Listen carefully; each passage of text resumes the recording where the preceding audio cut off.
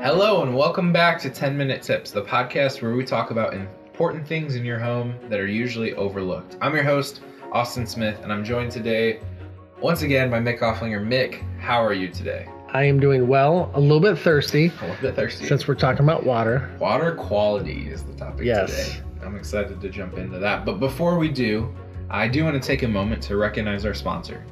10 Minute Tips is sponsored by My HVAC Advocate. My HVAC Advocate is a company that puts you in total control of the HVAC replacement process through a pressure-free and 100% contactless online platform. Let's face it, replacing your furnace and AC is not fun. And usually when you get to that point, it's kind of an emergency. My HVAC Advocate wants to help make that process simpler and more affordable for you.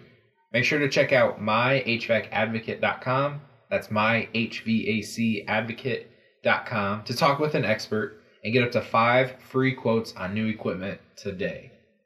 Mick, there's also something exciting that My HVAC Advocate is doing, and that's cheapfurnacerepair.com. Why don't you tell us what cheapfurnacerepair.com is and what they're doing over there? Yeah, so a lot of times when you're at home, let's just say it's 8 o'clock at night, you feel like something's not right. You go over the thermostat, it's not on, something's wrong, and you need a technician to come out. You call around, nobody wants to come out at 8 or 9 o'clock at night.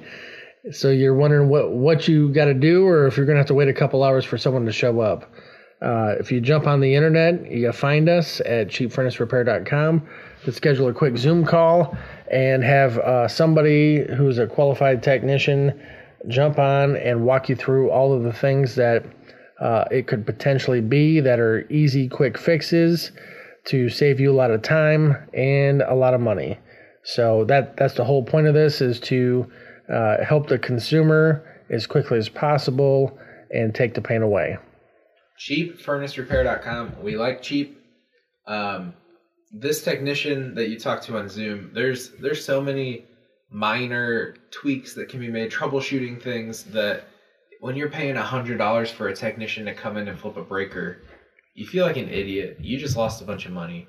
Why not talk to somebody for $29 who can walk you through some of those simple things? Yeah. Just the simple checks, the first checks that every technician walks through first. If you're not familiar with your furnace, which I know that I definitely was not before I got into this industry, it's money well spent. To save some time. It's a no-brainer. Yeah, absolutely. Well, let's talk about water quality. Our big question is, how can I improve the quality of my water? And the first place I want to start is, where does my water come from, Mick? Because as a first-time homeowner, very young, walking in, I knew that I could turn a faucet on, and I knew water would come out, and I had no idea where that water came from, or how it got there, or what type of process it went through, or didn't it go through. It was a Christmas miracle. It worked, and that's all I cared about. So what are the options in our area? How could I get water to my house, and is it treated? Is it untreated? What should I expect? A lot of people have city water. City water? Okay. It's easy. You just pay a fee every month, and they give you water. Yeah. Now, it's probably has a lot of additives, maybe some chlorine, whatever else that they put in it. And a lot of people drink that, and that's fine. A lot of people don't want that. They want something that's more pure, something that's got no chemicals in it. So they're interested in some type of a water quality treatment, and there are a lot of options out there for that. Yeah. So I live in the city. I'm on city water. My parents, for example, are outside of city limits, and they actually have a well. Yeah. So their water is coming straight to them from the ground under their house, essentially. Yeah. And those are kind of the two options, essentially, right? Correct. I've either got a well bringing me water, or the city provides. Yep.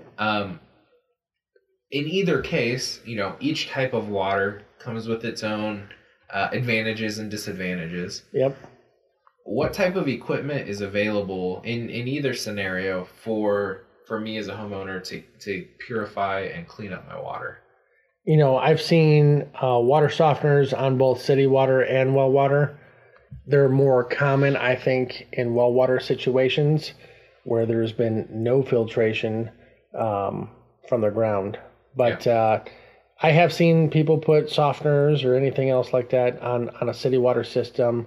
I know you mentioned something before we started this about activated carbon as an option, UV lights on the water as an option, reverse osmosis systems, which are really not that expensive, that can be put onto a city water system, within an hour or two by a qualified technician or plumber. Yeah. So there's a lot of options, and there's even more on the well water side to really clean up the water, like iron sulfur filters, all types of things that you can do to try to make it better. So, but just to focus on one thing at a time, because there's just so many things.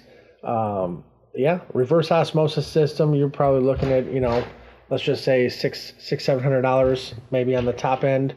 Yeah. For a plumber to come out and put one of those on. And they typically work pretty well. Those filters do need to be changed from time to time, probably based on, whatever manufacturer says. But if you want better quality water in a city water application, it is possible.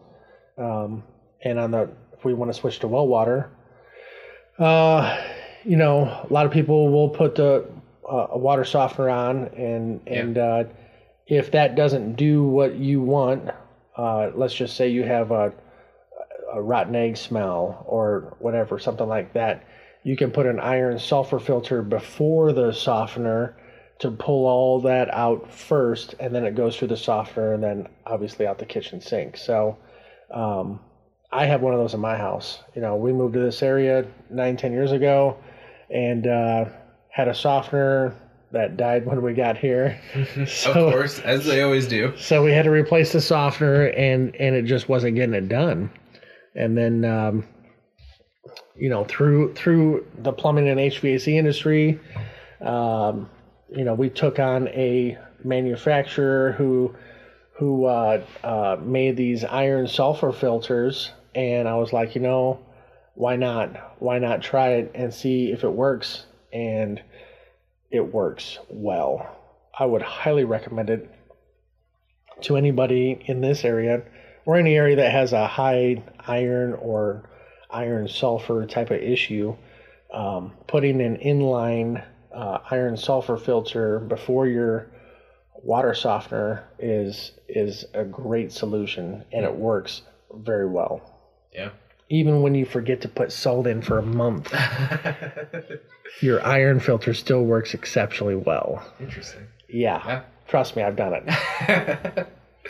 Well, that's good advice. I know just from doing some research on different, water quality treatment options, some people put a $50 filter under their sink that is just for, they've got their tap water, and then they got a purified water option that they drink out of. All the way up to, there's some crazy systems that are, 7-step process that cost $4,000 that give you the cleanest of purest water possible. Yeah. And everything in between. But regardless, a lot of times someone might see, an ad for a reverse osmosis system that you can install yourself. And, we may have some listeners who are able to take that on, but I would recommend calling a professional. It's it always sounds easier than it is in reality, and there's always some sort of snag that you weren't expecting when you jump into something like that. My last question for you, Mick, where does my water heater fit into this system? So if I'm visualizing the flow of water from the well or the city into my house, do I want that to go through a water heater and then get treated, or do I want it treated and then the water heater? How would you recommend that setup be? Every system I've seen that's probably passcode is, coming in from outside, whether city or well, and goes through the filtration before it goes to the water heater. So just think well pump, water softener, and then, water heater, and then to the house. Or city water to... if you have any kind of treatment, and then to the water heater, and then to the house. Same thing. But there is an anode rod, and they do make different ones based on the application. That's in your water heater. It is there to help pull, anything out of the water, especially like a hard metal or something that may impact the water heater tank or the piping. And so that anode rod attracts all that crap and gets it out so that it prolongs the life of your water heater. And in a way, it may help, indirectly and minor filtration of your water. But, it's not a water filter. Your water heater is not a water filter. Water heater is not a water filter. But absolutely, you want to treat the water before it goes into the water heater. You want to obviously make it last as long as possible with the average lifespan of, somewhere between 6 and 10 years. Yeah. Typically. Yeah. Although I've seen a lot of people trying to make them last 30. It ain't designed for that. Squeeze some more time out of them. Yeah. Well, if you have questions about water heaters, if you have questions about water treatment in general, be sure to check out myhvacadvocate.com. Representative there will be able to walk you through and help you figure out what's going to be the best solution for you and your family. Be sure to listen next time, guys. Have a good week, and we'll see you then.